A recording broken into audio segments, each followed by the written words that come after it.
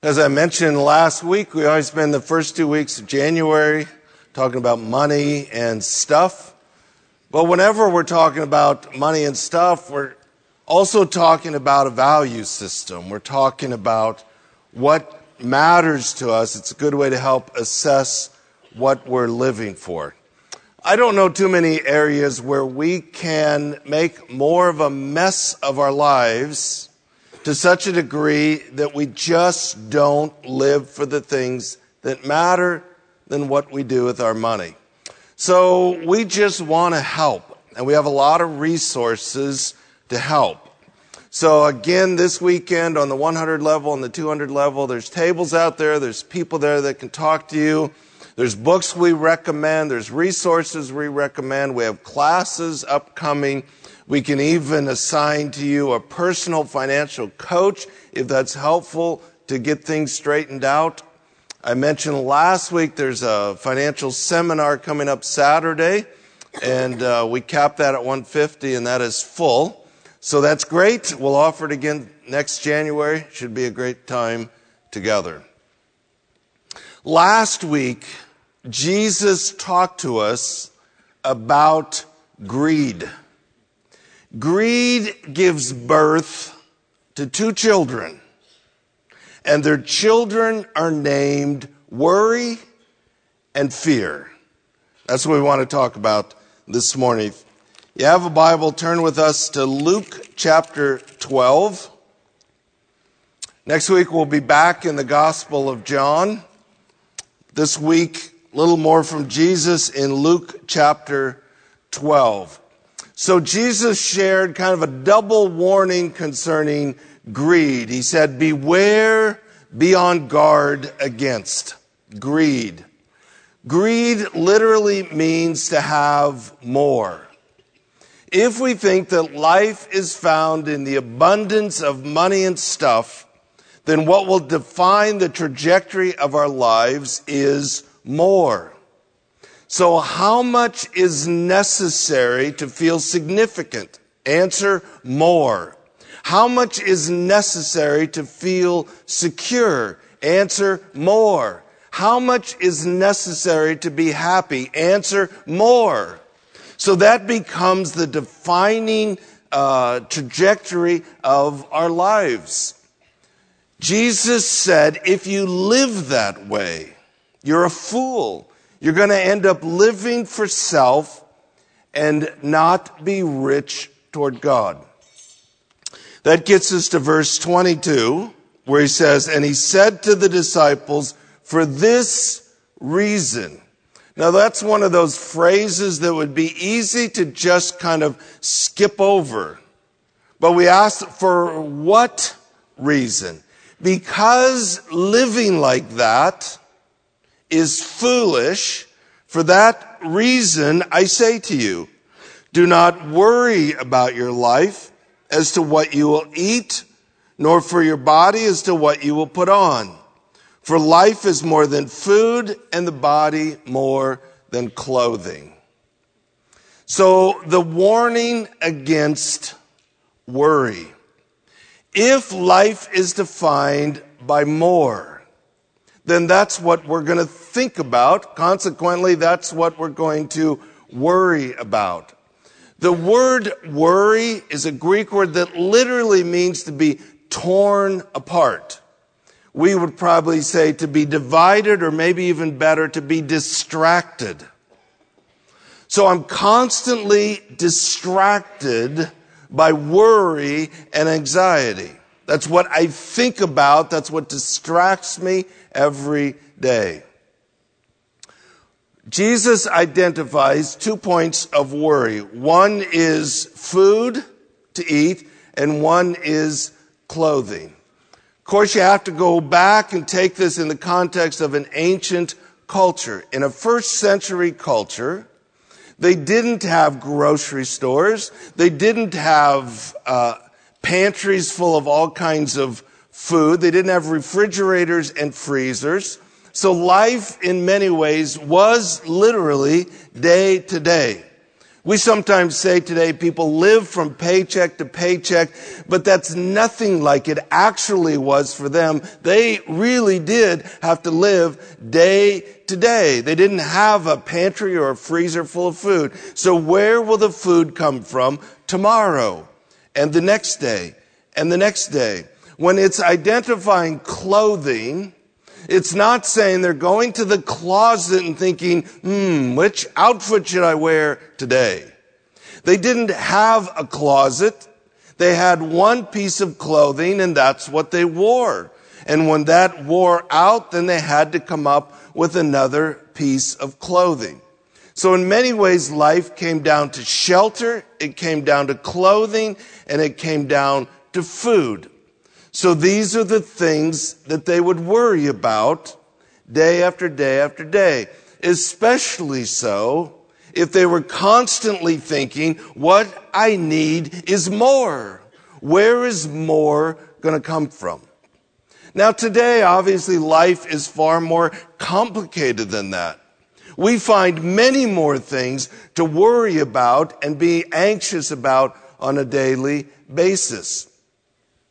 The key to understanding what Jesus is saying is in the verse that follows, verse 21, life is not about food and clothing. Think of it this way. If you buy in to the theory of natural evolution, then there is no meaning and purpose to life. You are merely here as a product of chance. Therefore, the whole point of life is to survive. At the end of your story, what did you do? I survived. You lived 80 years. What did you do with those 80 years? I survived. If all we think about, if all we worry about is food and clothing and shelter, then all we're thinking about every day is survival. What Jesus is saying is life is not about survival. If that's all you did at the end of your life, it was a life completely wasted. Our view is that we were created on purpose for a purpose. God has invited us to be part of something that will matter forever. But we're going to miss that if every day we're distracted, if every day we're divided, worrying about things that ultimately we have to trust God with. I would much rather die at age 30 having lived a life on purpose than to die at age 80 having done nothing other than survive, which would be a total miss. So that's what Jesus is saying, is we have to understand life is not about merely surviving every day. It's about living on purpose. But you're not going to do that if every day's filled with worry and anxiety and fear. Verse 24, consider the ravens, we'd say crows, for they neither sow nor reap. They have no storeroom nor barn, and yet God feeds them. How much more valuable you are than the birds. So a raven or a crow would have been considered kind of the bottom of the heap in terms of birds. The most worthless bird Jesus could use as an example in their culture. The reference to they do not have barns or storehouses is clearly connecting back to the previous story about the rich farmer who had so much he had to decide what to do with it, and all he could think is, I need to build bigger barns. That's what started this whole conversation. And he's saying, hey, take a look at the birds. They don't sow, they don't reap, they don't farm, they don't harvest, they don't have barns, they don't have storehouses, they don't have refrigerators, they don't have pantries, they don't have closets. And yet, I take care of them every day. Aren't you worth more to me than them?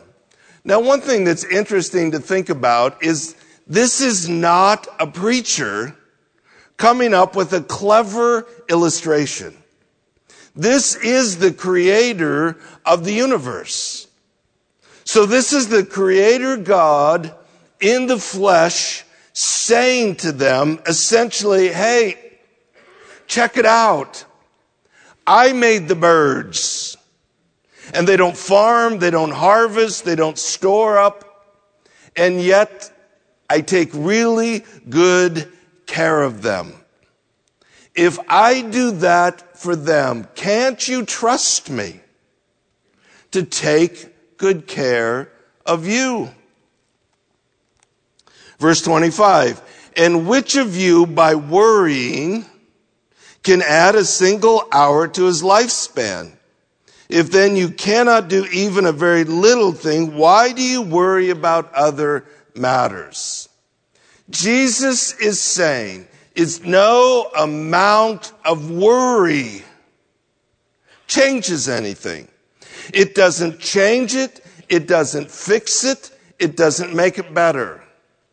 If they're worrying about food and clothing, they're worrying about how will they survive. And Jesus says you can worry all day long. It doesn't add 1 hour to your life. We know from modern research it doesn't add 1 hour to your life, but it's likely to take years off your life because of the damage it does to us emotionally, which then affects us physically. If worry could fix things, if worry could change things, if worry could control things, I would say, have at it. Live it up. But it doesn't. It doesn't change anything. It doesn't fix anything. It doesn't control anything. It's just a waste of energy. But it's more than that. It's a distraction from the things that matter. We're not going to end up living out our purpose because we're so distracted. We have a divided mind and we're distracted by all these things that we worry about. Research shows 85% of what we worry about never comes to pass. I find that a staggering number. 85% of the things we worry about never come to pass. A total waste of time and attention. Of the 15% that does transpire, most people face it and get through it just fine. Malcolm Gladwell has written a number of books. I find all of them fascinating. One of them is called David and Goliath. He has his own take on the story of David and Goliath, which I'm not sure is quite theologically correct. But the main idea is David, as a young man, ended up facing this huge giant. As a result of facing the giant and defeating the giant and coming out the other side alive, it created a perspective.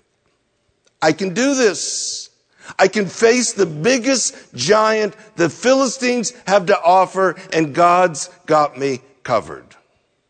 Which then creates a perspective that I can trust God. I don't need to constantly worry every day about all kinds of littler giants. When you faced the biggest giant, it changes your perspective on the smaller giants. He then goes through the rest of the book and identifies all these stories of people that faced all kinds of adversity.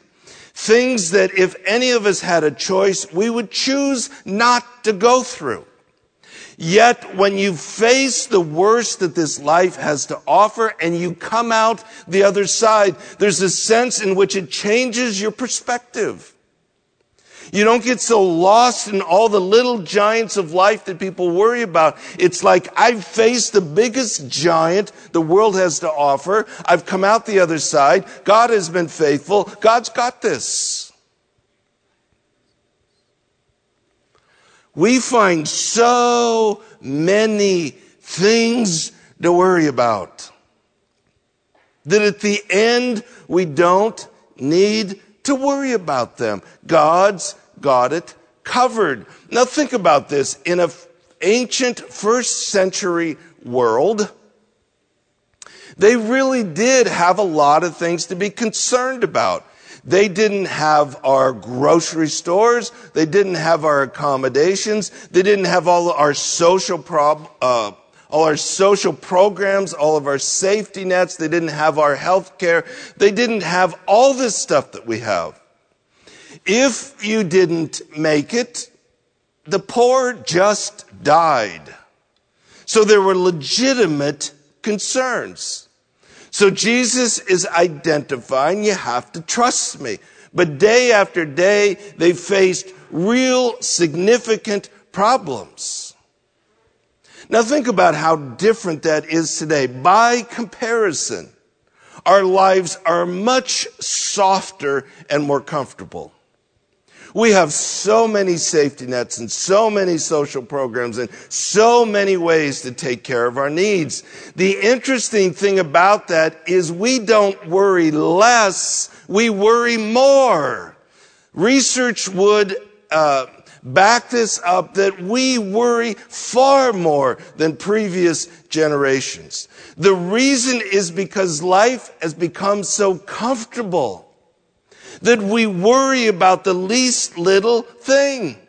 We encounter the smallest of giants and we panic because we've never really faced a big giant that begins to change our perspective and help us realize God's got this covered. We go through the most significant giants of life, and in that process, we realize God is there, and God is faithful, and I can trust Him, and it changes our perspective on so many of the things in life we just don't need to fear or worry about. Jesus goes on, verse 27, consider the lilies, how they grow. They neither toil nor spin. But I tell you, not even Solomon in all his glory clothed himself like one of these. But if God so clothes the grass in the field, which is alive today and tomorrow is thrown into the furnace, how much more will He clothe you, you men of little faith? Lilies, meaning lilies of the valley, a wildflower in Israel. If you look at them really close, they're just beautiful works of art. Again, this isn't a preacher providing a clever illustration. This is God in the flesh, the actual creator of the lilies of the valley. And He's saying, check out the flowers. Look at what I made. Look how beautiful they are. Look how spectacular they are. If I take that much care and attention with something that will just be mowed down and thrown in the fire, don't you think you can trust me that I'll take care of you? He ends that by saying, "O men of little faith." This is the Creator saying, I created the birds. Check it out. I take really good care of them. I created the flowers. They're spectacular. Don't you think you matter more to me than a bird or a flower? Why can't you trust me? But if your days are filled with worry and anxiety and fear, you obviously don't trust me. That's essentially what Jesus is saying to them. Verse 29, and do not seek what you will eat or what you will drink, and do not keep worrying, for all these things the nations of the world eagerly seek. But your Father knows that you need these things. The nations of the world would essentially be what we would call the unbelievers. So for those people who have determined to be their own God, so these are people driven by their greed. These are people that are in charge of their own significance. How much do you need? More. They're in charge of their own security. How much do you need? More. They're in charge of their own happiness. How much do they need? More. Essentially, if that's the way you live, I would highly recommend that you worry. You should be anxious every day because you're totally inadequate to deliver the goods. You're not properly equipped to be God. You should be anxious and worried. But what Jesus is saying is for those who call God their Father, for those that are truly the children of God, shouldn't it be different? Shouldn't we have a sense that God is faithful, that God is good, that God will take care of us? Shouldn't we live our lives differently if we believe in God? Verse 31, but seek his kingdom, and these things will be added to you. Do not be afraid, little flock, for your Father has chosen gladly to give you the kingdom. Rather than being distracted, we need to live on purpose, for a purpose, and seek his kingdom to fulfill whatever your God-given purpose is. It's interesting that he refers to them as a little flock.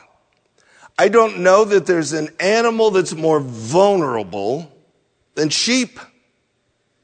Sheep don't run fast. Sheep can't fight. There's really nothing sheep can do to protect themselves. They're at the mercy of the shepherd. So he chooses the most vulnerable animal possible to say there's no reason to be afraid. I got this. Whether it's the biggest giant you'll ever face, or whether it's a bunch of little giants that you've overblown into big giants, trust me. I got this. You can trust me. So rather than being distracted every day, we focus on seeking the kingdom and fulfilling the purpose for which we were created. Verse 33, sell your possessions and give to charity. Make yourselves money belts which do not wear out, an unfailing treasure in heaven, where no thief comes near nor moth destroys. So what does verse 33 mean? If someone was like an ultra literalist, be like, sell it all, give to charity. But of course, if we were to do that, then we would be the poor and we would need charity. You have to take every text within its context and then in the broader context of Scripture. So, first of all, we know it doesn't say sell all your possessions. It just says sell your possessions. If we were to sell everything and live in one big commune, for an introvert like myself, that just sounds unbearable. No offense to the extroverts among us. That's not what he's saying. So, for example, in the book of Proverbs, the Proverbs talks a lot about observe the ants. In the summer, they gather food and they store it so they'll have it in the winter. So that's not sell all your possessions. That's being wise and prudent. You also have Paul writing to the believers, writing to Timothy, saying, tell the believers that have more to enjoy what they have and be generous with it. So specifically, what's he talking about here? Well, he's talking to his disciples. And he's calling the disciples to leave what they have and to follow him. Literally, leave geographically and follow him. So in order for them to do that, they have to let go of what they have. In the ancient world, they didn't have banks. They didn't have storage units.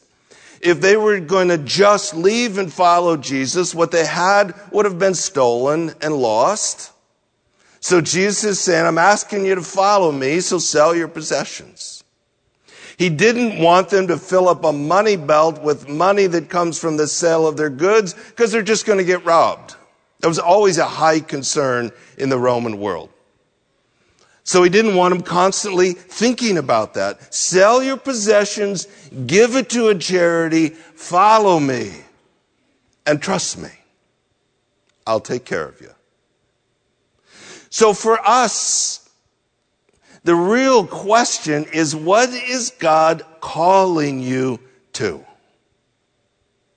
What would God ask you to give up to follow him in order to fulfill your purpose? When we're greedy, we don't think that way. I can't do that. Why? Because I need more. I'm never going to be significant unless I have more. I'm never going to be secure unless I have more. I'm never going to be happy unless I have more. So when God says, actually, I'm asking you to accept my call, and it's going to cost you. So what would that mean for you? When Patty and I, when I graduated from seminary, we ended up in our first church in the center of the state, in the Sand Hills. There was a period of time where I became very clear that God was saying, this is what I've called you to do. And so part of that involved counting the cost. If God is calling me to be a pastor in the Sand Hills for the rest of my life, and honestly, I was very content with that, then it means you would live on very little. Trust me, the pastors in the Sand Hills are not getting rich. So you look at your wife and you look at your children and you think through, this is the way we're going to live. You count the cost and you decide, I'm in. I'm in. Now, I never would have imagined that God would lead us to Lincoln. I never would have imagined all this. The people of God have been very generous. We have far more than I ever could have imagined. But the mindset is, what is the call? And what might that cost? And are you willing to count the cost? A couple of years ago when we were I was wrestling with, is it time for a transition? Is it best for Lincoln Berean to make a change? What's my role in all of that? We went an entire year searching for someone that would take my place. And in the midst of all that, Patty and I are trying to figure out, what would that mean for us? And I went through a period of time, as a couple of months, where I just felt a strong prompting from God to wrestle with, if God asked us to sell everything and move on, would we be willing to do that? And I remember talking to Patty about it. It's like, I'm having this prompting. I don't know what might be next. We love Lincoln. We love Lincoln Berean. We love where we live. In many ways, it's a dream come true. But I would never want it to be an idol. So it always has to be held in an open hand. If God said, I need you to get rid of all that in order to be called to what's next, we must be willing to do that. Now, I went through a couple of months and really thought that's what it was going to be. As it turned out, that's not what's transpired. But I think, again, it's almost like God was saying, if I ask that, are you open to that? So you need to think through your own story. Wherever you're at in life, what might God be calling you to? And what might that cost you? And are you willing to do that for the sake of that call? Whenever we talk about money and giving, there's always people that say, I can't afford to give. To which I would say, yes, you can. Everybody can. Oh, it might cost you. You might have to change the house you live in. You might have to change your lifestyle. You might have to change the car you drive. You might have to change how much you eat out. It's funny, people that say that always seem to come up with money for other things. Huh. Of course you can. Will it cost you? Of course it will. That's the point. Why is that so important? Verse 34, for where your treasure is, there your heart will be also. It's just too easy for Christians to say, oh, I love Jesus, and Jesus has my heart.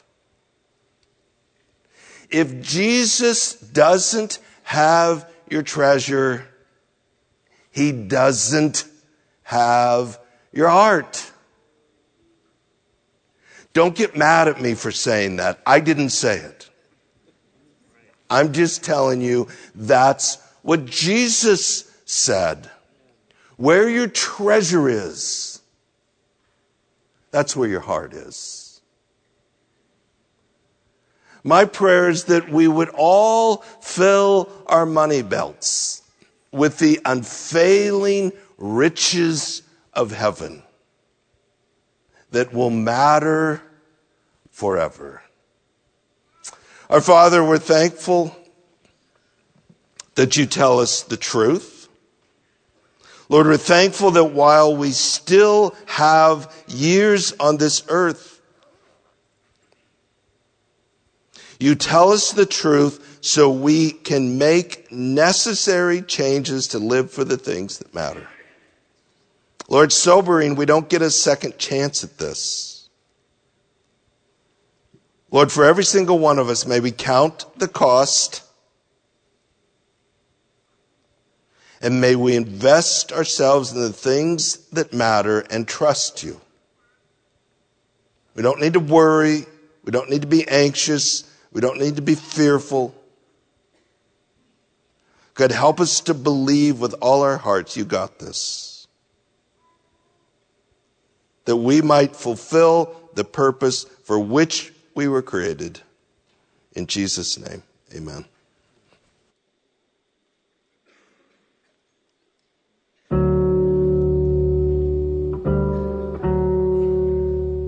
So Kate and I both grew up in Christian homes and fairly middle-class families, but our experience with money was different.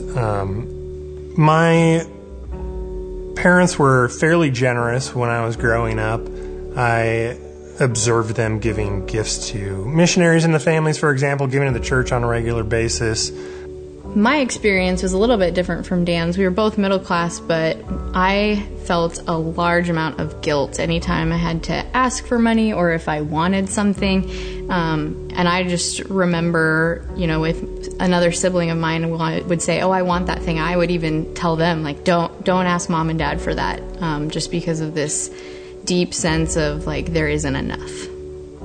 So we got married in 2013, and I would say there wasn't a ton of conversation around money to begin with, or is that wrong? I mean, maybe there was. It wasn't intentional conversation, but there were conversations that created like this atmosphere and attitude about it. And even situations that unintentionally like rehash the same pattern of my childhood, where I felt like if I wanted to spend our money, if I wanted even to give and be generous, I would feel this guilt about wanting to do that because it was taking away from the collective family. And so that was hard to break out of. And, I didn't have these strong emotions tied to money, and so I wasn't very good at observing those feelings that Kate would have about money. So I was very structured, like, okay, this is going to this is going to that, this is just how money is in our household. And so when Kate would maybe pose an idea that was different than that, I'd be like, no, I can't do that. Like, no. It was completely insensitive to what was going on in the background. We'd really been living kind of paycheck to paycheck, and I remember a time when we had somehow overdrawn our account because we had spent more than we had at that point in time, and I just remember seeing that and feeling so defeated, and part of it being that we both actually worked at the bank where we banked, and so, you know, working at a bank, it felt like we should know how to manage our money, and clearly we don't. And so for me, that just felt very kind of like a wake-up call that things are not okay and that things are a little bit out of control. So Brad Brestel from Berean invited us to a giving conference for a weekend, and it really challenged our view of money. And it talked about the struggle of being pulled in a bunch of different directions. But we heard stories of people who are giving in radical ways because, frankly, they're just trusting that God's going to take care of them. They weren't tied to money as their form of security. They knew that there was something else that they could hold on to. I think wanting to do those things and wanting to be generous and give radically then created a reason to be a good steward. Like, we started to rein in the chaos around our money, but there wasn't like a strong motivation to rein in that chaos until there was a strong motivation around giving.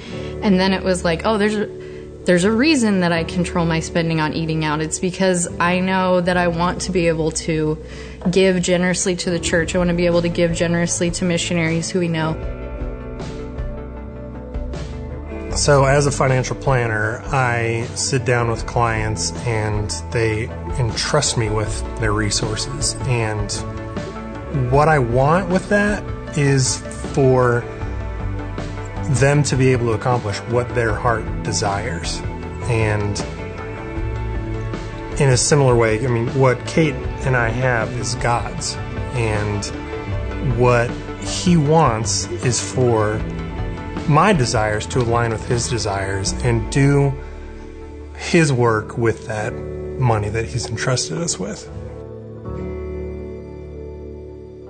What I get out of when my desires are aligned with God's is peace. Even if what we're doing doesn't make sense or we haven't even run the numbers, I just get this overwhelming sense of peace when we're presented with a new opportunity to give, and I know it's what He wants us to do, and it's just like, yeah, there's this peace in the chaos that once was.